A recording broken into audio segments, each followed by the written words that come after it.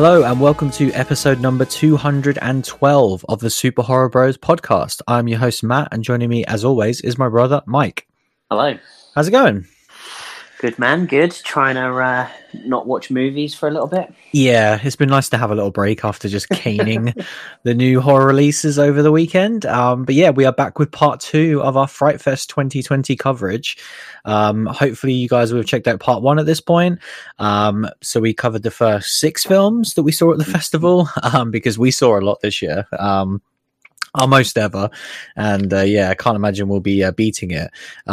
What's actually really funny as well, because I just noticed this earlier on today, the obviously they're doing the Fright Fest in October, where they've obviously kind of tried to make that event more of a bigger event than usual. They're announcing the lineup for that in 2 weeks. Really? That's mad. Yeah, it's so soon. It's like 17th of September, something around then. So I guess it makes sense. It's not a million miles away. Yeah. No, exactly. It's about a month before, because it is like earlier. It's I think it's like October 22nd. I think off the top of my head, it's like the week before Halloween. Yeah. Yeah, so it makes sense. It tracks. But it's just insane, isn't it, to think that we just saw all these movies at Fright Fest. Now it's like, yep, in 2 weeks they'll be announcing stuff, and we'll obviously keep our eyes peeled to see if there's anything we're interested in. It'll be fascinating to see if there is anything. But before all that stuff, we need to finish talking about these movies. Once again, we're not going to talk about any news this week. We'll save that for next week. So diving into this week, the first one. So we're on the Sunday now. Day 3 for us? Yeah. And actually not a horror movie, the first one we saw, because it was a documentary. It was indeed. So the kind of the reason why this kind of drew us in, I guess, was it's from Justin McConnell, who directed Life Changer.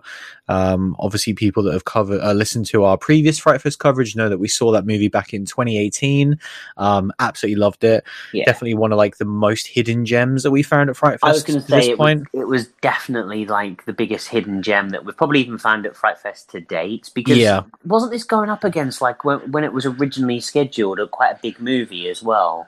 It was something that people were definitely excited for. People were buzzed for, and we got into the screening of Life Changer, and it was just absolutely fantastic. So, when we saw the Clapboard Jungle documentary, kind of following Justin McConnell through his time before and during Life Changer, it was a no-brainer for us to check that out. Yeah, like it was fascinating. Like this was literally the one kind of when the lineup first came out where I was like, oh, okay, like it's cool. Like he's a guy that we've been wanting to see more from in the last couple of years. And then seeing that he'd kind of started this documentary, which wasn't really focused on one particular movie. It was just on his career and just trying to make independent films. And of course, we kind of know that he ended up making Life Changer, but this kind of starts, I think, in around 2014, the documentary. Yeah. Maybe even a bit sooner, but and just kind of immediately drew us in, and especially the overall documentary is just about making indie films. It's not necessarily about Life Changer, though it is a lot about Justin, which we'll get into. But I think that it was like, to me, this was the one documentary, and it was why it was the one documentary we actually saw over the weekend. Because was this the one that was up against Skull the Mask? It was, which was a shame because Skull the Mask did interest me quite a bit. Like this was the one where I was like, oh, it sucks because we nailed on wanting to see this documentary, but that was a legit movie that I wanted to see. Yeah, for sure. That is probably I'd say the only one where it's like, I do want to add that to our list and make sure we do check that out. Because it sounded great. It seemed like it got a pretty positive reception as well. But moving it back to the film we actually did see, like the main reason for me as well was just like, we see so many indie films for the podcast, and we talk about it a lot, the whole, budget restraints and this and that, but like, we're just talking about it from a fan perspective, like we always are. And I think to get a little bit of insight into what actually, how do you actually get these movies made? We talk about it a lot when you're outside of the big studio system, and how like it seems impossible from the outside to get these movies made. And I think that having now seen this documentary, that seemed like a pretty valid look on it. Proves it's impossible. Exactly. But I guess that's kind of the setup, right? That's like the synopsis as well for this movie. Yeah, definitely. But I thought that this documentary was fantastic. It was exactly what I wanted it to be in terms of this deep dive into indie filmmakers' life, and just kind of real stripped back look at kind of the grind and the kind of hustle and everything that you have to do to try and get these movies made, and how unglamorous it is. That it's just like this slog, and like the making of a movie, like because that was what was so fascinating about this, that Life Changer just happened. Like there was such a grind, and then suddenly he was on the set and he was filming Life Changer, and that was literally like 20 days, and then even all of the post stuff was just such a short part of his journey to actually be able to make a feature film. And it's like, that's the stuff that you want to be doing. And all of the other BS was just kind of, getting the legs and getting kind of, backers and all of this stuff. And yeah, I thought it was a truly fascinating documentary that I'm so glad that I saw. And I feel like, we now have a better insight into that world. Obviously, it goes into a lot about Justin as well, and obviously he was a guy that I thought was super charming when we kind of saw him at Fright Fest, and he gave his interview and that. Now it goes into more of kind of his life and everything. It's a really stripped back personal documentary as well. I also thought it was really well made. I think it's kind of splattered in there are tons of interviews with kind of some big names. Kind of Del Toro is the biggest name. That I can't believe he's in it a lot. So he said some such fascinating stuff as well. And his stuff is truly fascinating. But he gets kind of a lot of kind of independent filmmakers that you will have recognized the films that they have made if you watch the podcast maybe or listen to the podcast, but but then they have people like Tom Holland, Sig Haig pops up. You've got Tom Savini popping up. Like, he had a lot of people give Larry Cohen as well. Yeah. I couldn't believe when Sig Haig popped up. That was good for me. But yeah, so I thought it was fantastic. Yeah, I really enjoyed this documentary for a lot. I think it kind of ticks a lot of different boxes. I think that for us, for the show, obviously the Life Changer stuff, it's such a brilliant like footnote to that movie, because Life Changer was just a random movie that we saw at Fright Fest and kind of drew us in just based upon that one, synopsis that we see for all these movies, like we did for this weekend. And you kind of always just pick and choose from that, and it's always going to be a complete lottery. And as we've already seen, especially in part one, there were some movies that we really didn't like. And then you get these movies that just kind of deliver out of nowhere, and so that's great. But then seeing the actual context of like, here's this guy and here's how he got this movie made, I thought was fascinating. So first and foremost, I love that. I then think, it is a really good tool about indie filmmaking. I think it's interesting because Justin talked after the documentary about how like he's basically editing this into like a TV series, like an 8-part series, basically. I think it's additional to this. There's a TV series.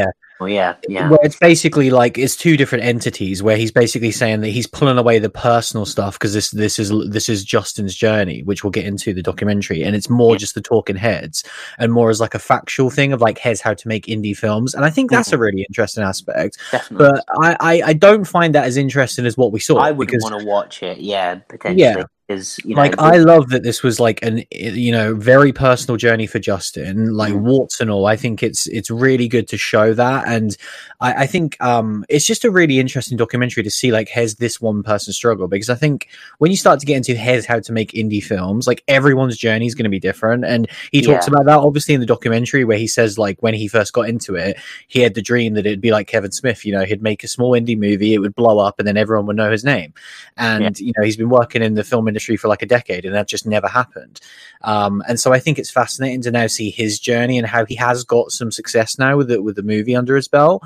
I really enjoyed it to loads of different levels. I think the only kind of aspect of the movie that I didn't enjoy was that there was kind of this subtext that it was like, here's how you just if you just keep grinding, it'll happen. And they never really explained a lot of the finances behind that. No, the spark that actually even got Life Changer off the ground, it was just like, oh, we've got the go for Life Changer.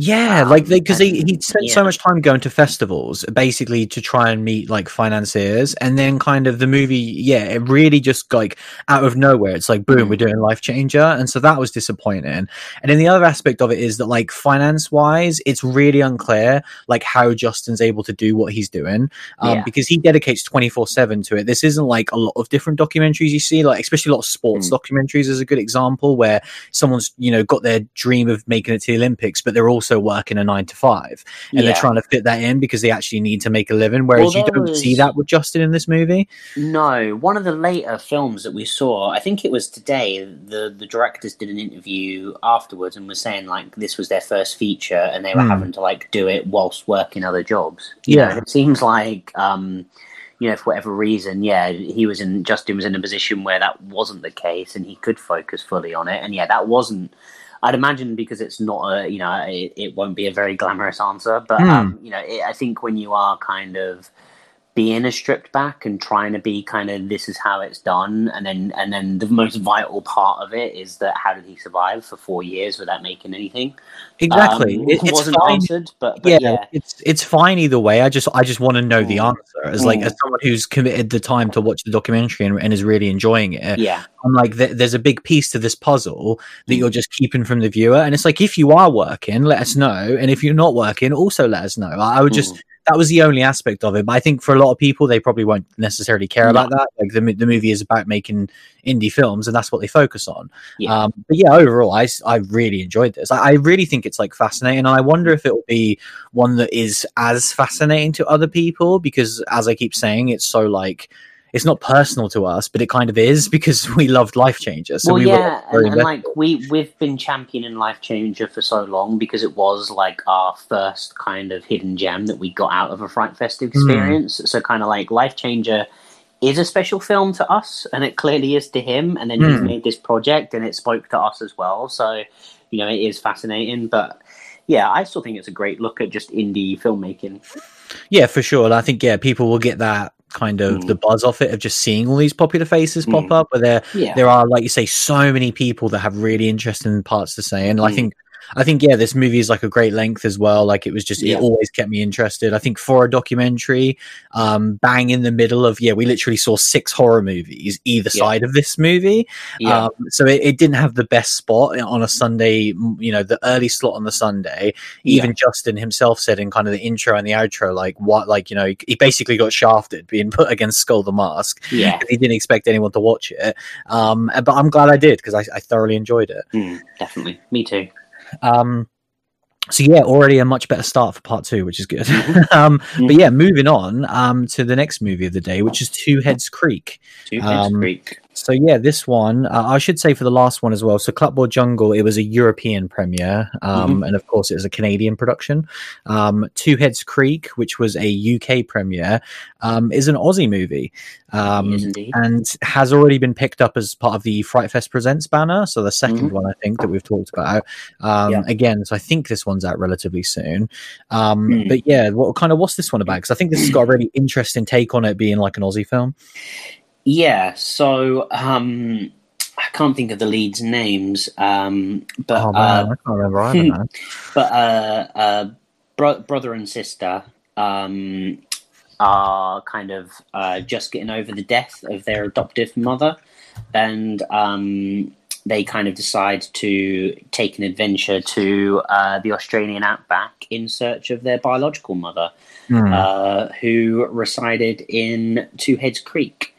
So they end up going there, and it's this very kind of sleepy backwater town that starts to kind of unravel that they are holding a bit of a sinister story, and the twins kind of are gone there with like a tour guide, a group of kind of tourists, and it seems like the villagers, it's not what it seems, and that the villagers have got some more sinister plans for these tourists. But this is a kind of comedy horror. You know, it's very tongue in cheek. It's the kind of the opening of the movie was very funny. It opens in Slough, where the brother has got like this butcher's that he's just taken charge of, and kind of there's some very funny interactions at the start of this movie, and it really sets the tone that you know what this movie's going to be.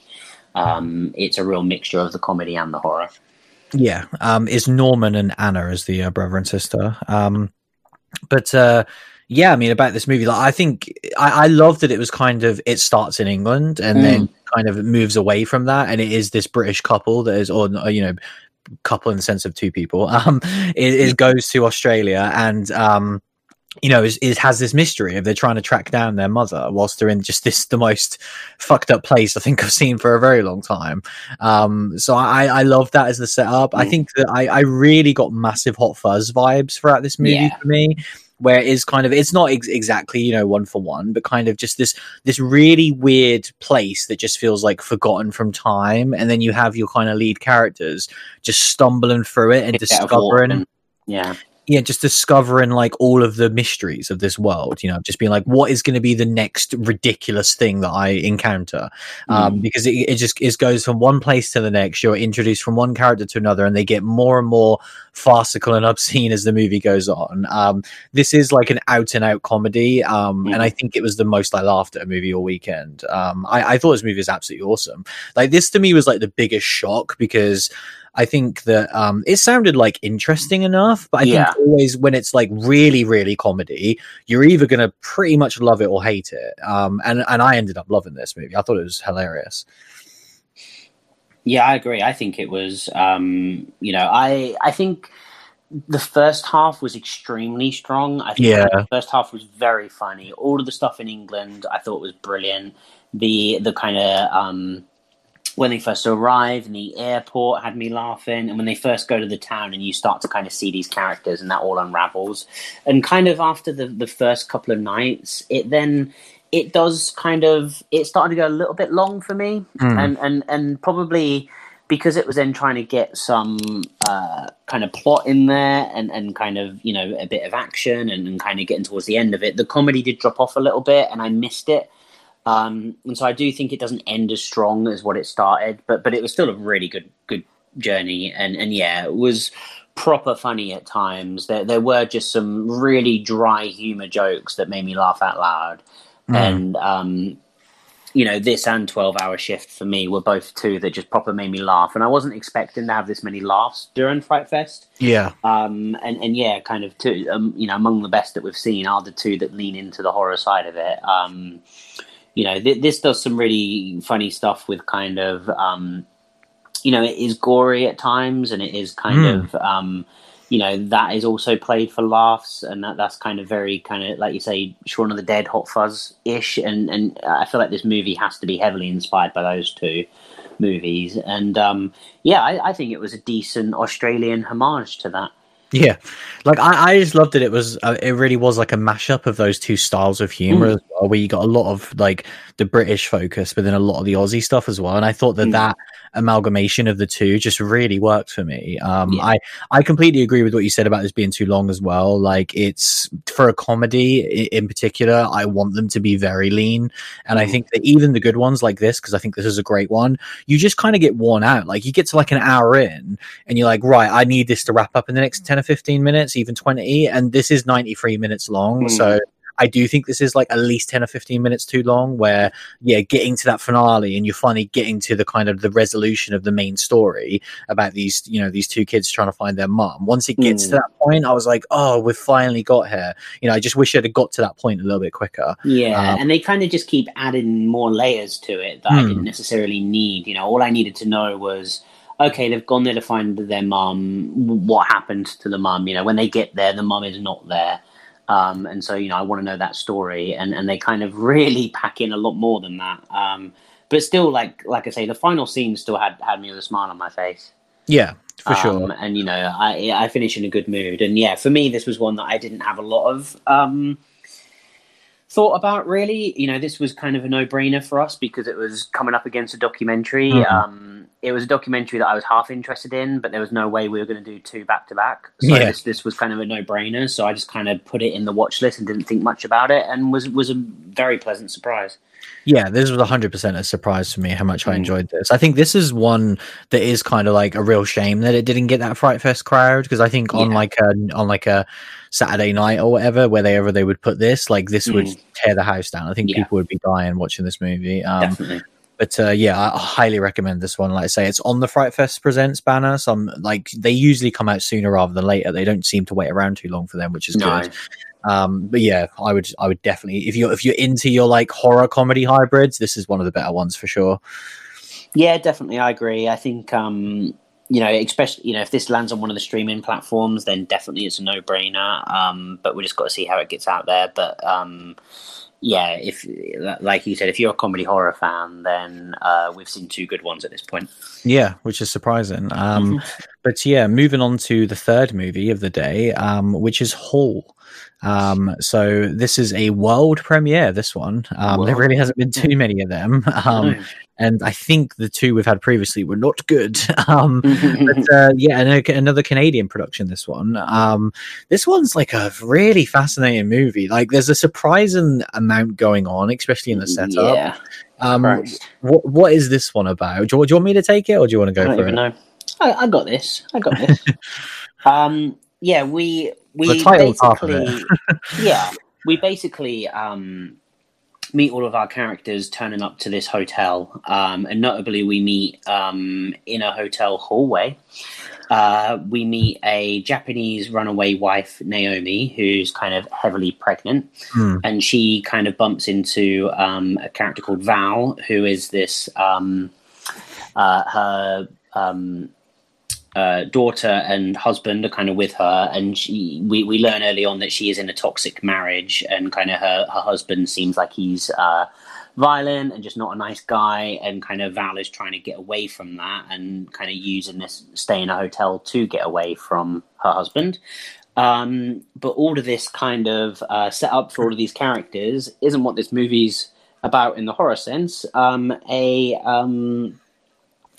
A virus, kind of an airborne virus, has been let out in the hotel, and kind of all of the guests that are infected are spewing out into the hallways, seemingly kind of slowly dying from this unknown disease.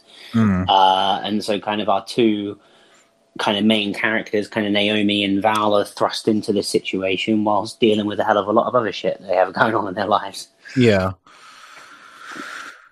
Did it? Yeah.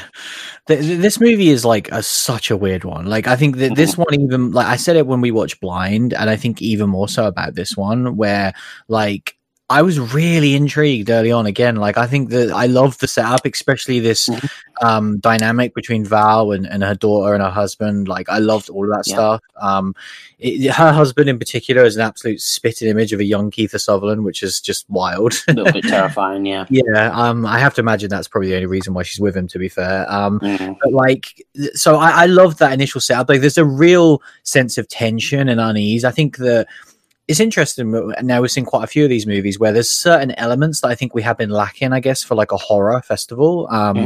We're seeing some good comedy and we're seeing some well-made movies, but I think the overall violence has probably been missing a little bit. And then also just the level of like unease and actual genuine tension that you'd want in a great horror movie. And I think this movie really did have that early on. I was really felt uneased. I think that it is weird that they keep jumping forward to the hallway incident throughout the movie, and that was like a major distraction to me. Like when they cut to it for like the 3rd time, those scenes were very slow, and they were very much the same thing. It was just kind of people in the hallways slowly dying of the infection, and it goes on for a long amount of time, and kind of I found it distracting and kind of obviously it was the ticking time clock of that this is going to happen at some point in the timeline that we're watching, and kind of how is this going to affect Val and Naomi and kind of Val's husband and daughter and everything. But kind of it was distracting, and it went on way too long.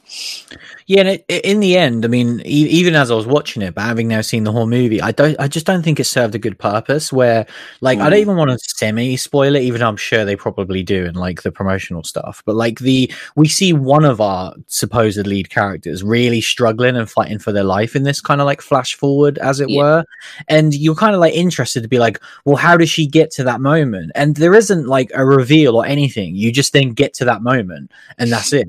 And so like it didn't add any tension to the movie because I already knew where that character was going to end up, and then getting there wasn't interesting.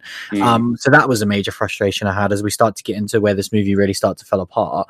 And yeah, like without getting massively into it, but like this movie felt like an age. It was so slow, like unbelievably slow. I think what worked in the first 15 or 20 minutes then became painful for the next hour. Characters making really, really, really dumb choices. We're talking about horror movies here, and so I think we have a pretty high tolerance for dumb decisions, and we just let it go. This was like unbelievable, like one of the worst I've ever seen in terms of how awful these decisions these characters were making. And yeah, the movie just felt like it really wanted to keep the vast majority of the movie contained to the whole, because clearly that was the concept of the movie, clearly that was the name of the movie, bro. Yeah, like this felt like a short film in every way, shape, or form. It felt like a 30-minute short that they had somehow had to drag out over a feature length. And I'm kind of blown away that this was only 85 minutes, because I think this felt like the longest movie we saw at the weekend. And it's a shame, because I loved the initial setup. I think it's terrifically acted, especially from the family dynamic in particular, the main three characters. I was super invested in that. And then, yeah, the movie just kind of, like Blind, but even more so because I was even more invested, just didn't go anywhere. And everything looked fine on screen. Like some of the actual horror-y stuff looked decent. But the movie just didn't go anywhere, did it? What did you think of it? Yeah, I feel like it was a victim of being too ambitious.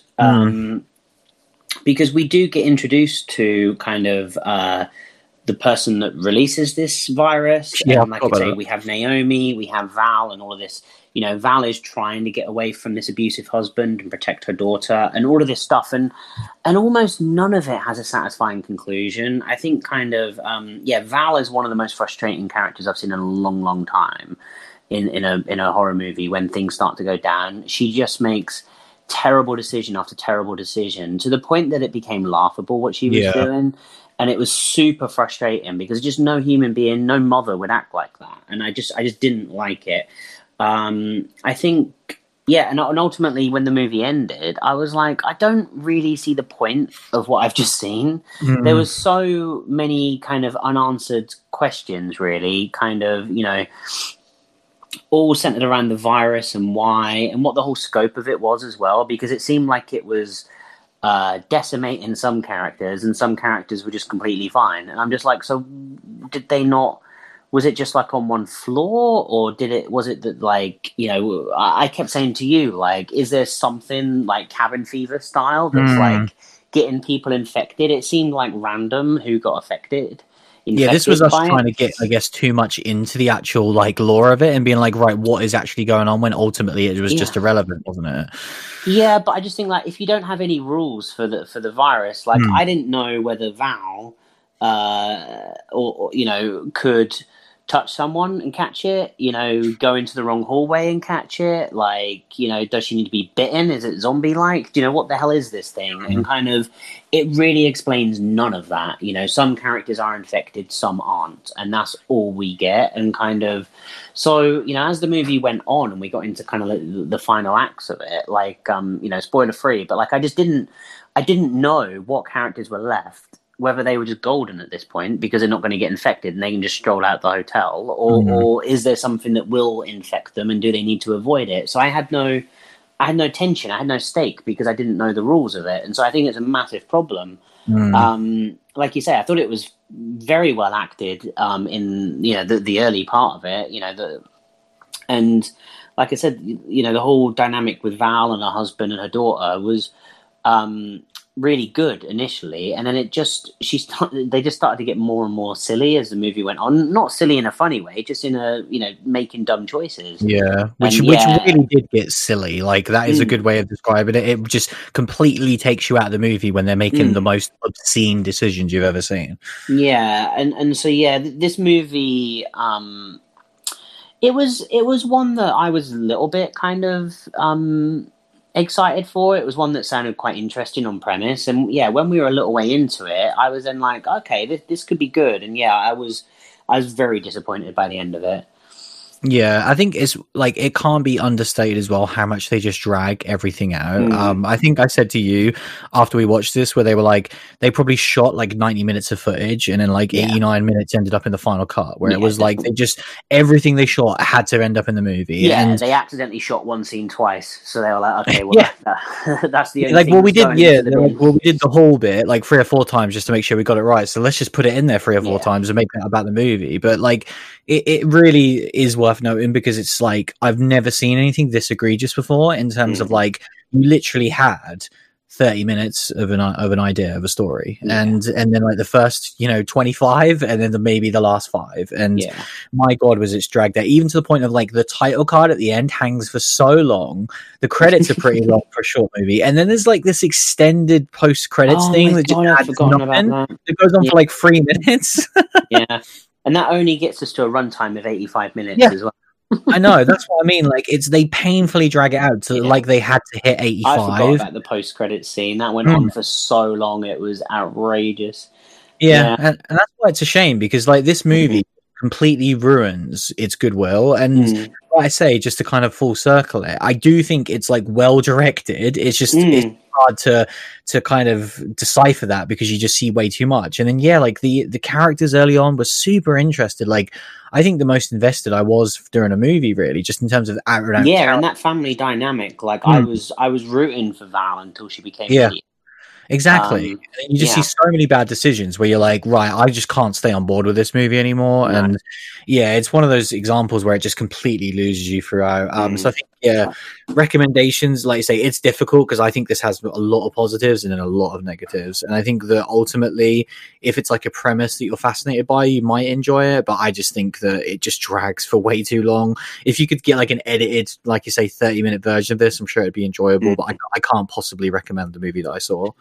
No, I think I don't know what the director like where they're at, whether it's a debut or whatever, but like I think there is talent there and it's a shame. But I can't recommend this either because I just think it's there's not enough there for it and it dwindles the goodwill it earns in the first 20 minutes, it loses by the end of the movie.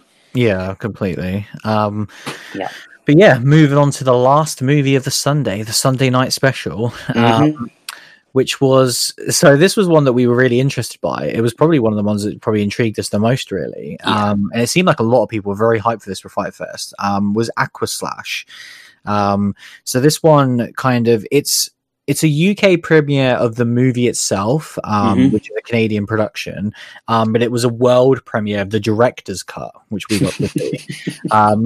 Which the cut everyone released the director's cut of Aquaslash. I saw all the hashtags before this got announced. Well, especially at a Fright Fest when you're already seeing a lot of movies, you're probably going to see a lot of movies that are already too long in the tooth. So why not have an experimental movie when you're going to see a movie that's 92 minutes? Do it. So what's this one about? Oh, Christ. So, this movie is set in the Wet Valley Water Park, where it is welcoming a class of high school students celebrating their graduation. And having their graduation party at the Wet Valley Water Park, which also has a shady motel on its premises as well. So you can kind of stay there for a weekend of water slides, drugs, alcohol, and partying by the looks of this film. Kind of in the first, I guess the opening scene, we get to see like there was an accident at this park in the past, and I already feel like I'm giving this film too much credit in the way of story. 100%. And in the first 20 minutes, we then see kind of, just a ton of these teens partying and, like I say, just getting drunk and having a good time and going on water slides and lots of scantily clad women and kind of, that is the real vibe of this movie for the first 25 minutes with basically the odd cutaway of this dark room with someone sharpening a knife. And then, we slowly get to... see this murderer going around killing people and in the end kind of basically this movie they have one idea for a very elaborate kill scene and this whole movie is basically just one kill scene leading up to this one scene which is hilarious and like it's difficult for us to not go into it, but we'll see. Well, the thing is, normally we wouldn't, because I would consider it in the final third, but it is literally, it's on the poster, the trailer, the synopsis, anything. It is the one thing they're advertising about this movie. All this movie is just one kill, basically, or one sequence of kills. And it's all leading up to that moment, and yeah, man, like this was rough. I didn't enjoy this. I kind of all of the preamble before we even got to like a killer just took way too long. They were setting up like a million characters. Every one of them genuinely looked the same, which was just crazy. Like we were getting so confused with who these people were. Well, it's because you're at a water park as well, so it's like every girl's in a bikini, and then most of the guys are just wearing shorts. So then it's literally just like, and they all just look exactly the same. yeah. So it was just impossible to differentiate people, and there was just so much going on. Like there was this whole story of this band and this guy that was trying to get this girl who worked there, and then we had like the owners and their battles and these third parties that were getting involved, and there was just so many things convoluting it. None of it I cared about at any point, and none of it actually mattered anyway. Like, it all just kind of sucked because it was all just to do with this one big kill. And so it was just kind of like 60 minutes of filler, then kind of 15 minutes of setup, and then 5 or 10 minutes of this kill sequence. And, you know, talking about the kill sequence, like, I enjoyed it. Like, it was... Yeah. But it by the time it got there, I was already angry, and then it did get me to the point that I was like, okay, this is funny, and it's over the top and zany, and like, you know, if this was just like a Final Destination kill sequence, I'd have had a great time. But the fact I had to wait like 75 minutes of kind of set up for it, and it really was egregious how they drew it out. But yeah, you know, if you want to watch this movie just for the kill sequence, and if I'm rating it just on the kill sequence, it was a pretty good kill sequence. But if you want me to talk about the whole movie, the movie sucked. Yeah. Yeah. This movie is like a mess overall. Like it really is like an hour, at least an hour of your most generic teen soap opera stuff you've like ever seen. Like if you've ever watched an episode of Home and Away, it is literally like that, where it's just, oh, these teen drama, oh my god, and then there's the couple who own it. Like Hollyoaks at night, basically. Yeah, they're like, oh, they're both cheating on each other, and then someone's trying to get control of the park, and then there's this seedy history, and it's all complete bollocks and complete filler that no one gives a shit about. And then mixed with that, you then just have these generic like scenes, which and this is where you get what they're going for, because it's clearly tongue-in-cheek, it's clearly supposed to be ridiculous, where it wasn't funny. That was the problem. It needed to be funny if they're going to go for that. Well, again, like I hate saying the same thing, but like this would work again as like a short, where it's like here's your funny take the piss out of 80s horror films, where it is like a vast majority of this movie is just like these teens running around in bikinis and messing around and splashing each other with water and all that crap, and then you get like you even get like a slow motion scene where they're like washing cars, and so like you get what they're going for. Like it's obviously supposed to be absolutely ludicrous with how like egregious it is, but it just gets so boring where you're like, I don't know where the joke is at this point, or whether this director just really wanted to fulfill this fantasy of making one of these ludicrous films, because there's plenty of them. Like there's plenty of these crap films back in the day. I don't think we need any more of them now. And so and then it is laughable how much it builds to this one scene, because it really was sold as like a murder mystery at a water park, and that's absolutely not what this is. It is literally built into this one sequence, which would be the opening scene in a Final Destination movie, whereas here you have to wait 70 minutes before you get to it. And I agree with you, like I think it's really well done. I think it is silly, and I think if I hadn't been so just like worn out with everyone by the time I got to it, I would have enjoyed it even more, because I think it was one of the best and most gory things we saw all weekend, really. You know, it kind of nailed what we want from these Fright Fest level movies, like a Puppet Master, where it's just this ludicrous level of gore and violence. It's what I was, it was what I was hoping for in the way of kind of, but the rest of the movie didn't have that. It was just this one sequence.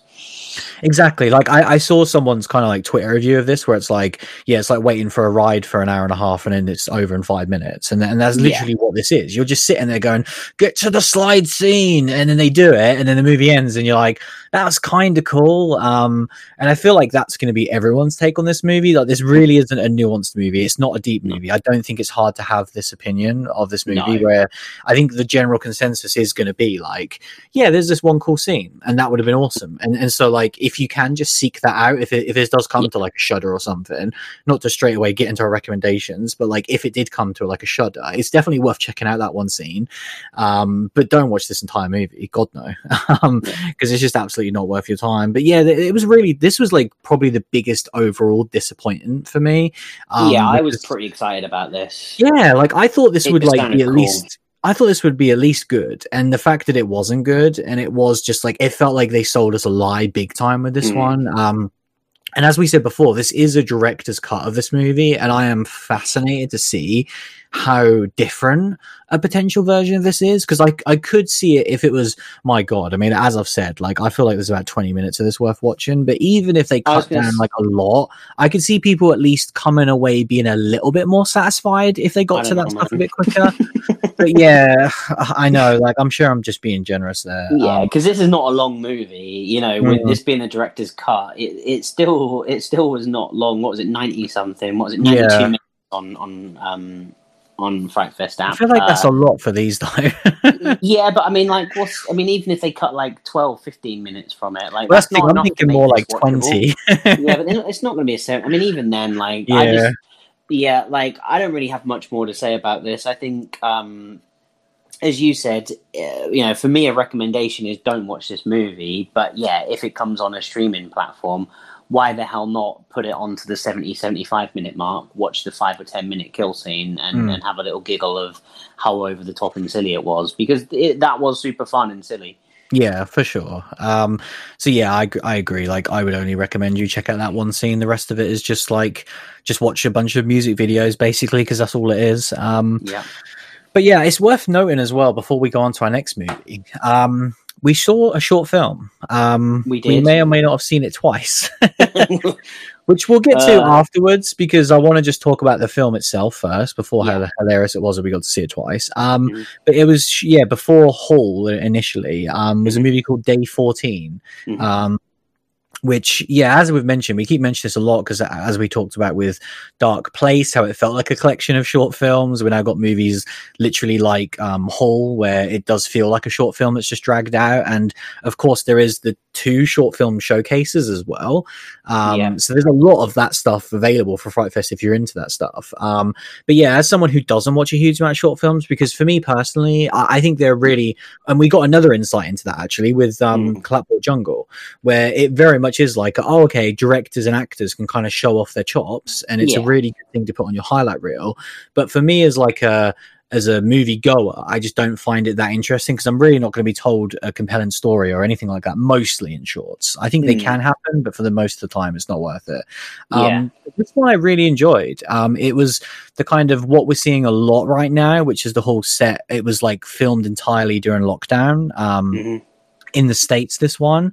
And it's just basically about the 2 kids who are basically living alone whilst like some sort of weird outbreak has happened. I mean, it's effectively a twist on what's going on right now. That, people are getting infected with this virus and they have 14 days to recover from it. And if not, it seems like they turn into some sort of zombie-like thing. Yeah, I like that as a thing where it's like you can kind of just, as long as you get rest and stay away from people so you can't infect them more, there's like a chance that you can kind of come back from it. But then past that point, if you're still bad, you're just never going to come back. Yeah, which I thought was super cool. And it's these 2 children who are living at home, and their mum is basically locked up in the bedroom in her 14-day quarantine. And it's kind of, their journey and kind of, you know, in the end, kind of what happens to the mum at the end of those 14 days. And I thought it was a great short. I thought it was very well made, very engaging. We're saying short. This does clock at over half an hour. This is short. But I think it's hilarious that we've spoken about kind of the last two movies, Hall and Aquaslash, that we thought would have probably been a good half an hour short, and they've made them into a feature. And yeah, 14 days. If this was 70, 80 minutes, it would have dragged. But yeah, half an hour of this was very enjoyable. And yeah, I thought it was a great short, and it was made by a family. You know, they were all members of the same family making this movie. And yeah, I really thought it was great. And yeah, glad we got to see it. Yeah, like I have no idea if and how people will be able to see this, but like I definitely think it's a thing that you should throw on and check out because yeah, like I thought there was just like a genuine heart and sweetness to it, and I think that does come from the fact that it is this family production, because it just felt so real, and yeah, kind of the mix of being shot in lockdown and just all of that stuff, and like I think in terms of the concept as well, like I really think it's strong. Like I love that initial idea of what we talked about, and I do think you could extrapolate on that, and obviously you have to add more characters, twists and turns, you know, etc., to get to a feature length, but I definitely think the core of the idea is fascinating. And even having said that, I still think this is an awesome short, and yeah, I've not seen a short movie this good in a very long time. So yeah, I definitely want to kind of throw it out there because it's something that we saw. So Day 14 is the name of it. But yeah, it's hilarious because yeah, we saw this before Hall, and then the next movie we saw the same day, which was Aquaslash, also had it before it. And this movie is the late night movie Aquaslash. The stream doesn't start until 9:30, and we got over half an hour short that we'd already seen put in front of it.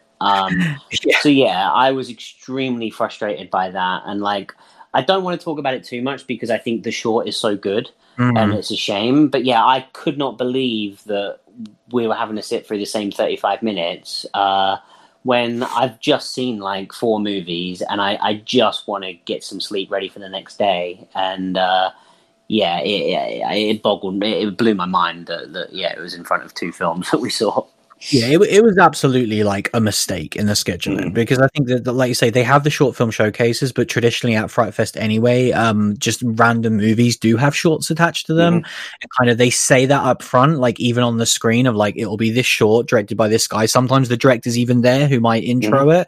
And then you kind of then get to your scheduled film. Whereas this year, in none of the descriptions, it didn't say about any shorts or anything. And I think we saw at least 1, maybe 2 other shorts for I think we got 2 others, which were like instantly forgettable, like very short things, you know, less than 5 minutes or whatever. Whereas because this is 34 minutes long, like it's bloody long, man. And so to have this like sprung on you twice, like you say on the late night one, it's so unfortunate and kind of like. It did make me laugh, at least seeing the reception like on social media, because like, I think people were losing their minds at it. But yeah, it's a shame. But then yeah, take that aside, the short film is actually great, so you should watch it. But yeah, moving on to our final day now. So yeah, only 3 movies on the last day. And yeah, kicking things off with a bit of Enhanced, which is kind of our first sci-fi focused movie of the weekend, which is always nice to see. This was the UK premiere once again, and another Canadian production. So we did actually see quite a few Canadian productions. Yeah. And this is probably the longest movie, clocking in at like 99 minutes. And not really a horror movie, more of a sci-fi movie. We kind of, the opening scene, we get introduced to George, who's part of this kind of secret task force, this secret government task force that's basically hunting down illegal mutants, and kind of these mutants have kind of, in the opening scene, unknown powers, but they kind of super strong, can run quick, and just kind of like all heightened abilities, basically. And kind of when the mutants look like normal people, but when they kind of need to activate their power, if you like, their eyes kind of glow blue, and kind of like they have a blue kind of aura around them that makes them stand out. And yeah, we kind of see George track down one of these mutants, and then kind of when the film kind of opens up after that, we get introduced to Anna, who is one of these said mutants, and kind of her trying to lead a normal life, but then ultimately being discovered, and then kind of getting tangled up with David, and ultimately going on the run kind of for her survival, and kind of you know, to try and get away from all these people that are trying to track down these mutants. We find out that not only are the government trying to keep these mutants secret, and kind of David's task force, or George's, sorry, trying to keep them, get them locked up and put out of the way. We then kind of find out that there's also a killer that is killing mutants and tracking them down and killing them. So, Anna has got a lot to deal with. And this one for me, I was not excited about at all, because I didn't really want to see a sci-fi movie. I wanted to just see horror movies. And I think this was going up against another podcast or something. Yeah, so again, we didn't have much choice. But I ended up enjoying this one. I thought, for a, I think low budget kind of an indie movies, sci-fi has to be the hardest thing to pull off, because sci-fi is just known for having these crazy effects, and if you think of any sci-fi movie, the image you have in your head right now is like a special effect that costs millions of dollars. It just has to be. So I think it will cost more than literally this entire movie. yeah, and so I thought they did an incredible job of kind of giving us that sci-fi feel, but obviously being on a very shoestring budget. I enjoyed the world that they kind of set up. I think that they did a pretty good job of setting up the rules as well. And, I'm a stickler for setting up these rules. We knew what the mutants were. We knew what the task force was. We start to see kind of when things kind of crack and break. I understood why. And, I thought it was a super tight script, super well performed. I think kind of Anna, our lead, was really good. I think kind of the supporting cast around her were pretty good. Obviously, like, George is this generic kind of secret agent guy, but he was very much a good generic secret agent guy. He was very generic. I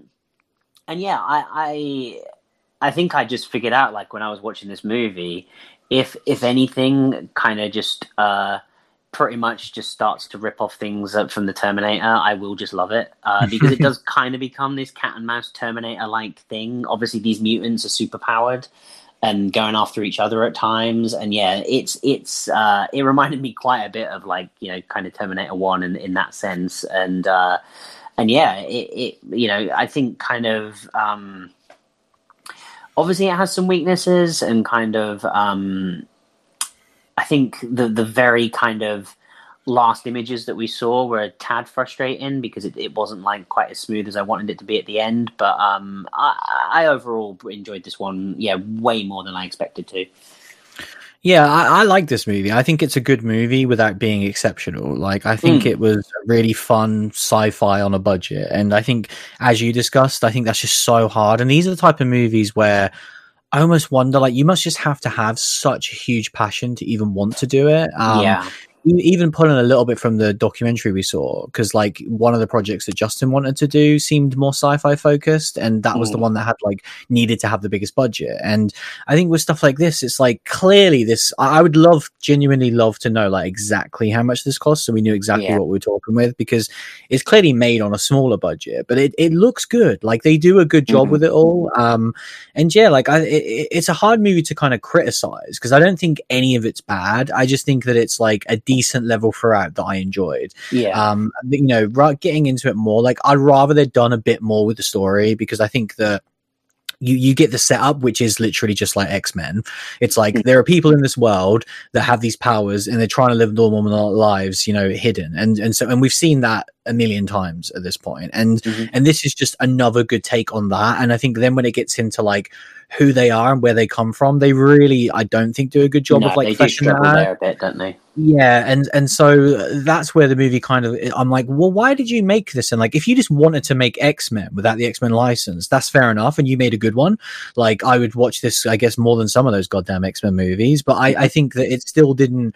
I wanted them to bring their cool take to it. I think, even though it's not a 1-for-1, but I think Freaks is a perfect example where it has that cool sci-fi world and element of powers, but they kind of use that to tell a really personal story about a father and daughter, and that immediately drew me in. And obviously it's not the same thing, but kind of like that was like their take on what if it was X-Men, but we just told this ridiculously personal story between this couple, this family. Yeah. And so that's why I ended up loving that. Whereas this was much more of like what if they made X-Men, they just didn't have $100 million.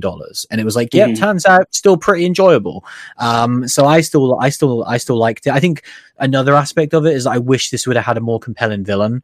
I don't think the villain was very interesting at all. I actually think it was really generic. And I think that would be the biggest thing of something like a Terminator, like you said, obviously not to compare it to that, but like you need to have someone who is equally as interesting as your protagonist, if not more interesting, and you want them to be the enigma. And well, how do you solve this person who's all powerful, who has all these crazy interesting abilities and powers? And I felt like the villain in this movie was just kind of like another one of them, but almost even more generic than actually a lot of the throwaway characters that we saw early on.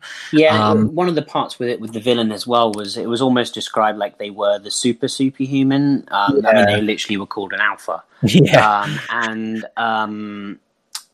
so kind of when our characters ended up like, the characters that weren't just going to get destroyed by him, our lead characters ended up kind of coming face to face with him. It kind of felt weird because this whole movie we've just seen him wreck people, and then suddenly these random people can put up a fight against him, and there's never like this spark as to why, and kind of again, not to use Terminator as a direct example, but I think it is a good one to, because it is the ultimate, in my view, of this sort of movie. They make a really good case in Terminator to, show, yes, this guy is way more powerful, but our characters are just so good at like weaseling out of this situation and just getting the hell out of there. Whereas our characters in this movie don't do that. And there is definitely weaknesses in the script. I think why I give this so much of a pass is because I just think like, doing an indie sci-fi movie on a budget like this is so incredibly difficult, and they tick so many boxes. I think like this is just a great film to have on there. Like if the director wants to make a X-Men or a kind of superhero movie or anything, like you put this in front of someone and say, this is what I made with like nothing. Give me Hugh Jackman and $100 million and see what I can do. Yeah. And like, I'd be well up for that. Yeah, I completely agree with that sentiment. This really is one of those movies of like, it just turned out a lot better than it ever should have. I still think that I really did enjoy it, even though it does, the limitations are there. Like, I think at times when you're watching it, it felt like a made for TV movie, if that makes sense. It doesn't feel like a big movie, and obviously that comes from the limitations. But I think as far as recommendations go, obviously we're talking about a sci-fi movie here, not remotely a horror movie, and I think that kind of answers its question itself. If you're a sci-fi person, I think this is cool. I think it's better than actually it's definitely better than some big sci-fi movies I've seen. That's for damn sure. And it's not obviously like going to hit a lot of those heights. You're not going to see these crazy spectacles in terms of special effects, but what you are just going to see is some like really cool grounded stuff that makes a bit more sense. Because it, even though it's like fairly, it has that concept of them being mutants, they're all still doing kind of basic stuff. It's a lot of just like fighting and super strength. It's not anything like punch really hard and it's not anything like mind blowing. They're not like crazy superheroes. We're not like throwing skyscrapers at each other or anything like that. It's still pretty grounded. There's still a lot of fist fights, but overall I still did have a lot of fun with this movie. Definitely. I'd recommend it if you're a sci-fi fan. I think, especially, if you are a sci-fi fan and you are kind of checking out smaller stuff, from what I've seen, like you said, it's better than some big stuff, let alone a lot of the smaller stuff I can imagine. I think this is, it's as well made as it possibly could be. And so, if you're a sci-fi fan, it's worth checking out. It's one of these that, if you are just a hardcore horror fan that wants to watch the best of the best sci-fi, then maybe not. But it's a solid flick. Yeah, for sure. Moving on to Blinders. Blinders. So this was another world premiere for this one. Hailing from the States once again. This one's like really interesting. Like, good luck trying to sell this movie without giving too much away, because what I will say is that going into this one, we had extremely low expectations based upon the write-up that was given to us, because I think that it's honestly horrific in the actual write-up. I think it does a piss poor job of explaining what this movie is actually about. I'm gonna slag off the write-up, and then I'll probably do a worse job myself. But, yes. but yeah, I thought the same. Is that cheers, bro. Is that going into this, there were it was up against another movie, and we just really didn't like the vibe of the other movie either. But I thought both write-ups for these two movies were terrible, and we just picked whichever one. We almost picked at random, really. Yeah. Because I really just did not understand what the write-up was going on about. But yeah, in this kind of movie, we meet kind of Andy, our lead character, who's just moved to LA from Texas, starting fresh after kind of like a messy breakup. And he kind of befriends two people very quickly when he moves to LA. He Sam. He meets a lady called Sam in a bar, and kind of when they effectively take an Uber from the bar, and the Uber driver Roger, he also kind of runs into and becomes friends with, and it's kind of the movie is basically Andy developing this relationship with Sam, and at the same time kind of this guy friendship with Roger, and Roger becomes super clingy super fast, and kind of Andy wants to push him away, and kind of the more he pushes in the way, the more kind of Roger becomes more creepy and over the top. I think that's it. Yeah, I think it's better than what we got in a write-up from Fright Fest. Yeah, for sure. Like, I hope this isn't like spoilery, but it's very much like The Cable Guy, but in 2020, and I think that's what's so about the Cable Guy. It's so The Cable Guy. Yeah, like, and that is so right for like a it doesn't need a remake because this movie now exists, but that concept was awesome back then. But I think when you take into account now, like you say, there's Uber drivers, there's Facebook, there's Twitter, there's Instagram, there's all of this different stuff that wasn't around, and like the internet, and all of that different stuff, tracking on smartphones, all of that stuff. Yeah, we all have a phone that has a camera that points to our face like all day, pretty much, or most of us do. And yeah, I mean, Roger literally has a T-shirt on that says Wi-Fi guy at one point. So I think they know that they are kind of homage. That was Cable awesome. Guy, which was hilarious. So great. But yeah, I mean, do you want to give me your thoughts on this one? Yeah, like this was again a huge surprise for me, where, like you say, didn't have any expectations going in. It was a poor write up, and then as soon as we got introduced to this storyline and these characters, I was very much invested. I thought they were all really great on screen. Like, Andy was a great lead. I think that he was really an interesting one because he's kind of gone through this messy breakup, and then he's been kind of like, right, need to restart my life. Where do we go? I know, let's go to Los Angeles. And he's kind of like been, sold that fake dream that it's going to like sort of his problems out. He's got his dog with him, and he's just kind of just going around, and then immediately he just happens to find a new girl to talk to who seems great. And then he's got this new friend Roger, and I love the kind of initial setup of this because it all just felt way too good to be true. And that's what I loved about it. And like, as a viewer, it's one of those movies where you feel like you have one up on Andy, because you're like, listen, mate, this ain't gonna go well. Like, you think everything's going great, you need to just get the hell out of there. And then slowly seeing that unravel on screen, I thought was absolutely awesome. Definitely. Just loved all the performances of the characters.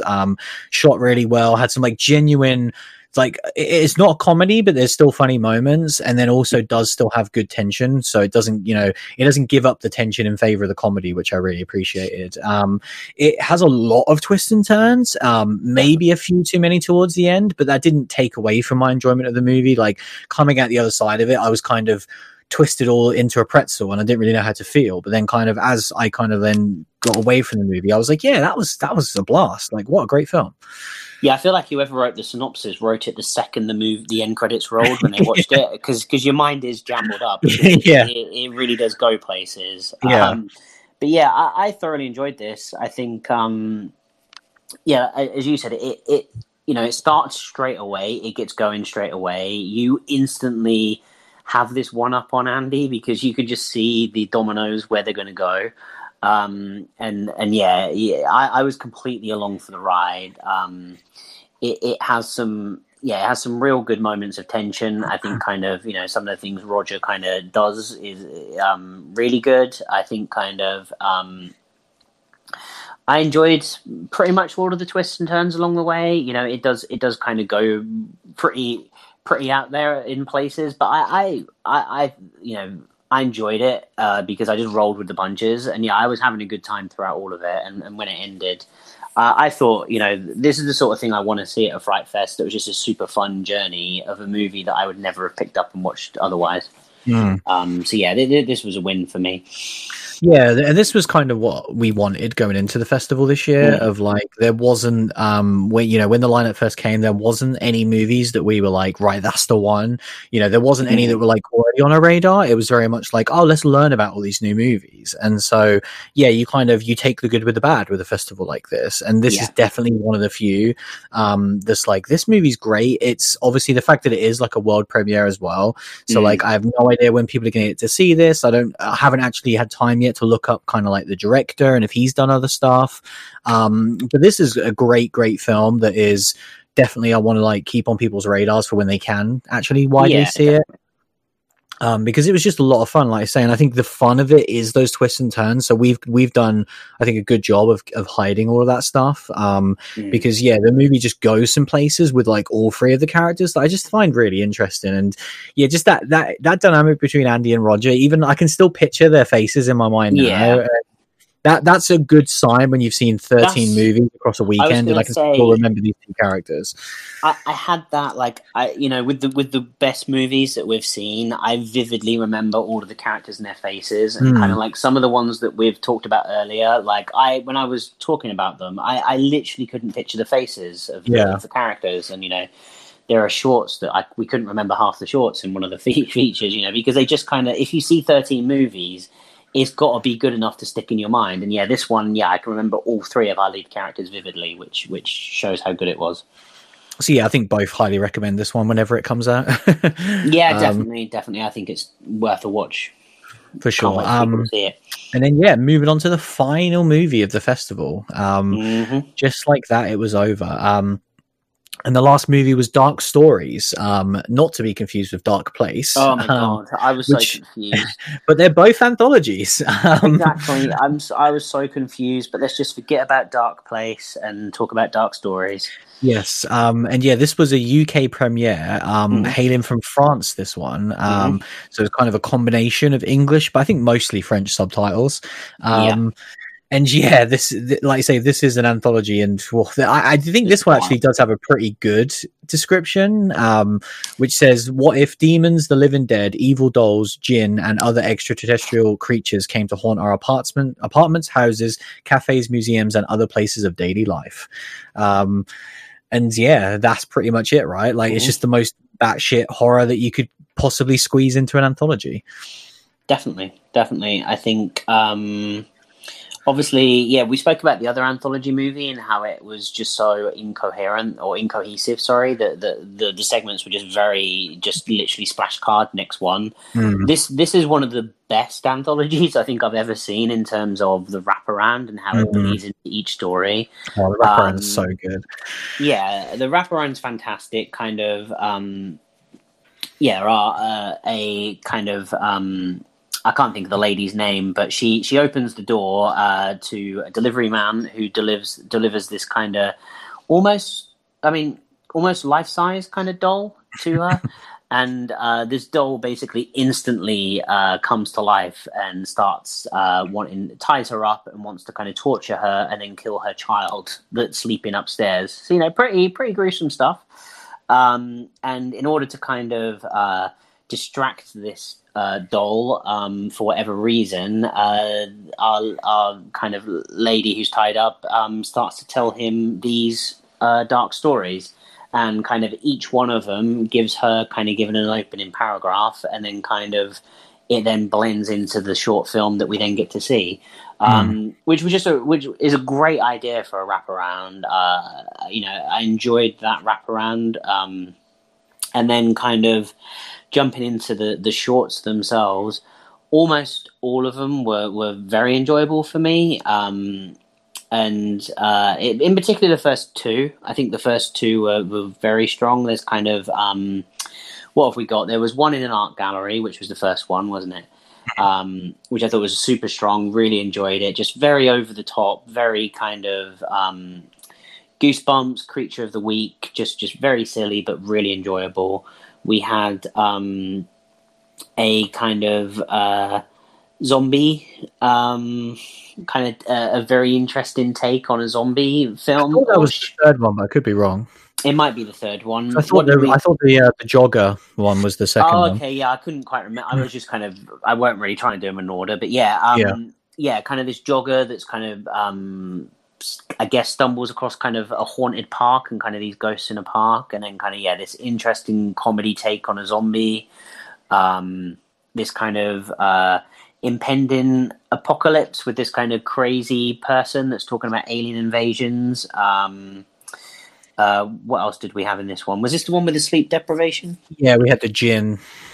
Yeah, this kind of lady that is getting this kind of sleep deprivation and see the sleep paralysis and kind of seeing things in her sleep paralysis, which, by the way, is the most terrifying concept in all of horror movies.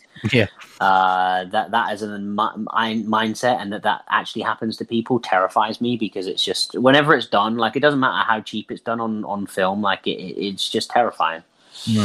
But yeah, I pretty much enjoyed a hell of a lot of these shorts. I thought it was a really fun package put together. Like I say, some I liked a lot more than others. I really liked the zombie one. I thought it was hilarious. And I really liked the art gallery one. But yeah, overall, a really strong anthology movie for me. Yeah, I absolutely love this movie so much. This was exactly what I want from an anthology in every way, shape, or form. Like you say, the wraparound is silly but just works so well, and does a great job of keeping you interested, invested, kind of coming in and out of each story. Does such a good job of like, oh, we're back here again, and now this is this funny bit, and now we're on to the next one. They never lingers too long, and this was like almost my like dream live action film version of a Goosebumps episode, or like just a movie version of it, because it really did feel like that. Like, coming out of it, I was like, oh yeah, it's like Goosebumps and Creepshow. And I was like, well, I guess Creepshow not as much, because it doesn't have a huge focus on the kind of practical effects that I think you would need for Creepshow outside of the zombie one, which was great. But it really did feel like Goosebumps to me, of like the level of horror. And this felt like, if this was like how they do Goosebumps, it would be fantastic.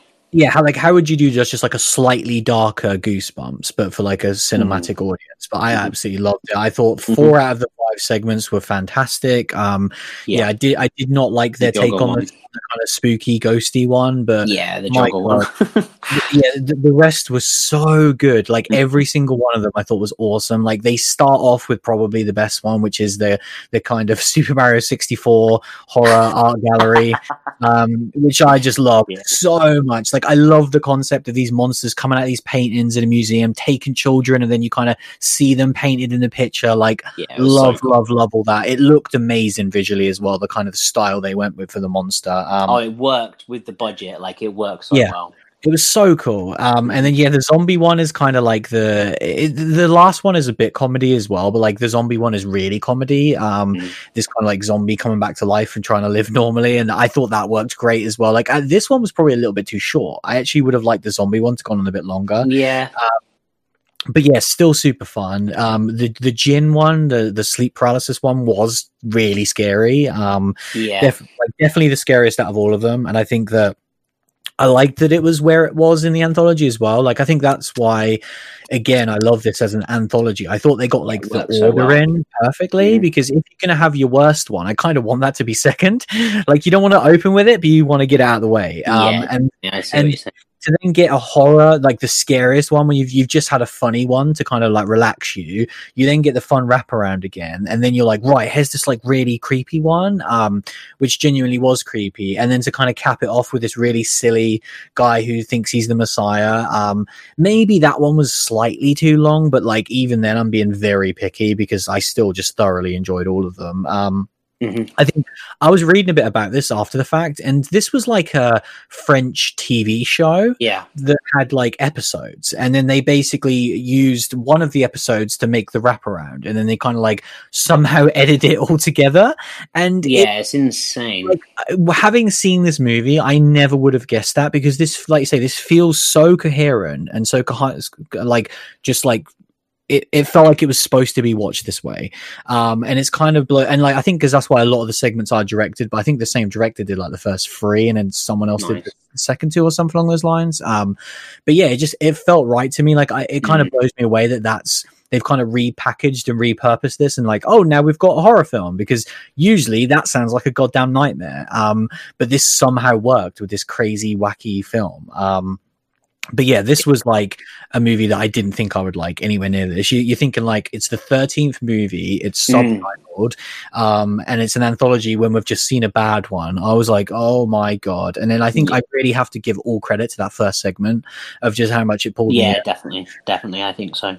And it was just awesome, man. Like, this was like such a good way to end the festival. And I think that it doesn't matter too much, because obviously once you've seen all the movies are what they are, and the program end doesn't make that much. But it's nice to, like, we had a very strong final day, which is very nice. Oh yeah, that's awesome. But like, I would have loved to at least one of these movies to maybe been the opening movie, you know, because like if we had opened with like Dark Stories, I feel like that would have really set me up, and I almost feel like the weekend was working like against itself to bring it back, and they absolutely did, because we saw some great movies by the end of it. But yeah, like as a recommendation, again, no idea how you're going to get to see this one, but. But for me, highly recommend this. Like, as long as you don't like, are subtitle phobic, like, watch this movie. It's awesome. I absolutely loved it. Yeah, I definitely agree. I think, like, if you can't see this movie, then you could even try to see the TV series, because I wonder if you can see it. Yeah. But yeah, it was great, and yeah, it was a massive surprise to me, and yeah, one of the best anthologies we've seen for a very long time. Yeah, absolutely. And we love an anthology movie, so I was buzzed to see a good one. Yeah, we're always trying to find them, and sometimes that can be harder than it seems. But yeah, that was Fright Fest 2020, which is insane. There it was. There's all 13 movies. I mean, yeah, like I want to go into some of our favorites again, but like, what would you say about the festival overall? Obviously, having now seen all the 13 movies, and the fact that this was their first ever attempt at like a digital event. It's difficult. I think, first of all, like we said in our last episode, the way that it was put out there was seamless. The kind of ordering of the tickets, the streaming of the movies, all worked perfectly. So completely hats off to them for that. I think in terms of a Fright Fest, it's difficult. It had some of the worst. Well, it had the worst movies we've ever seen at a Fright Fest at this festival, and then the highs didn't probably get to the highs of previous festivals. But in the end, we did actually see, some decent movies. So I think kind of definitely day 2. I think for me, I was in quite a bad place by the end of day 2, where we'd just kind of seen, like, Columnus we enjoyed quite a bit, Playhouse we really didn't like, Blind just didn't go anywhere, and then we just saw this terrible anthology movie. Yeah, it was not a good day. And I was really struggling to get the energy for kind of day 3 and day 4. But yeah, overall, like... surprised with the start we had, that we actually got to see the quality we did. I think kind of it just shows that like there are some real talented indie people out there. But as an experience for Fright Fest, this was missing obviously a lot of what we go there for. The whole kind of, I really miss just being at Leicester Square and kind of seeing all the kind of camera set up for the interviews with people that are there, kind of obviously catching up with people, and just all of that stuff that you kind of is part of Fright Fest, that was massively lacking as part of this. Even when we were kind of getting on the social side of it was very dead on social media, really, and kind of at points it felt like it was only us two watching these movies. So it felt super isolating in a world that we're used to being isolated right now, which was a disappointment. But I'm still glad they put it on and got something together because ultimately I got to see some good films from it. Yeah, I agree. Like, I had low expectations going in because when the lineup was announced, there really wasn't any of those big movies, or not even big movies, but movies that were like, really pulling me in. And so it was a case of like, oh, here's some that sound interesting.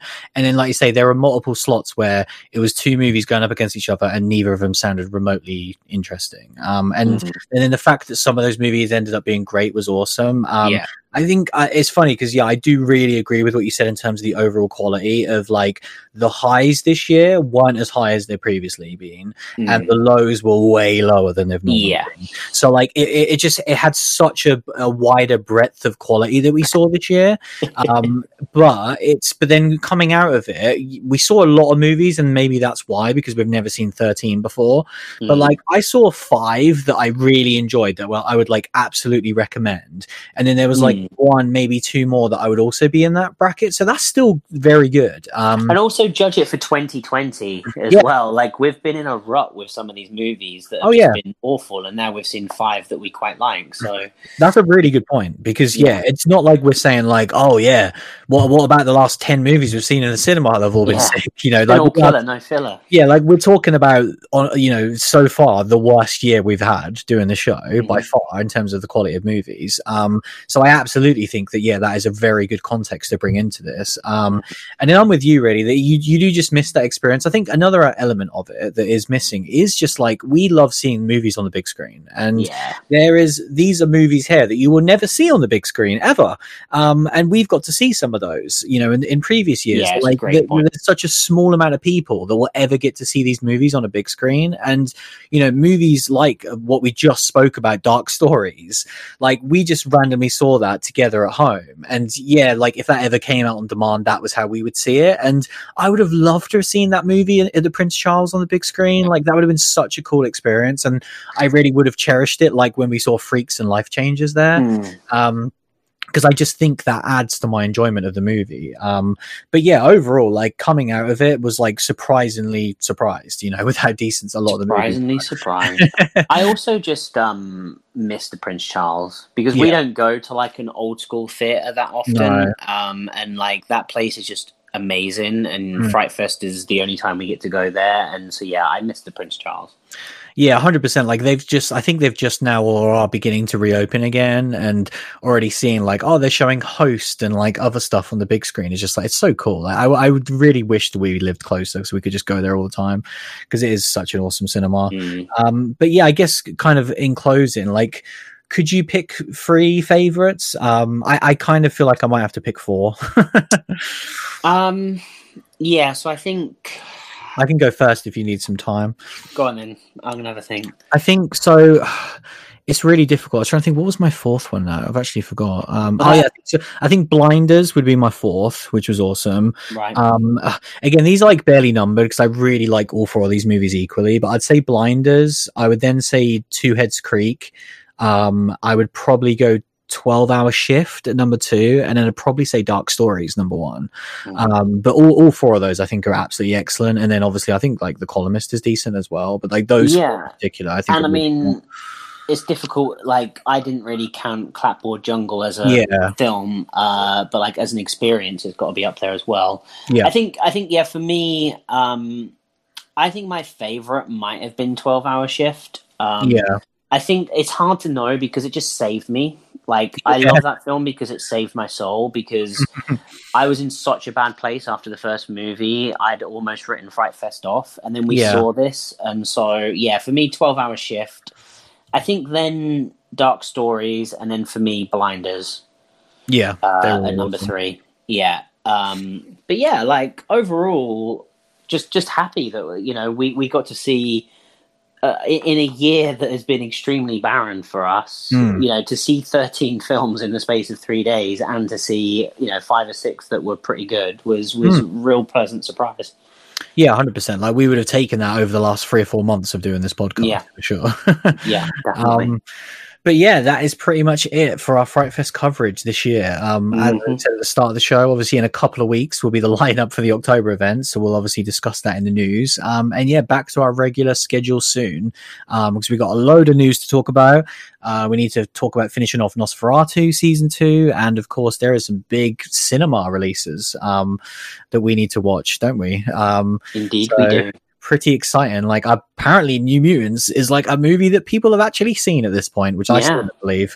But yeah, that was episode 212. Thanks for listening as always, and we'll see you again very soon.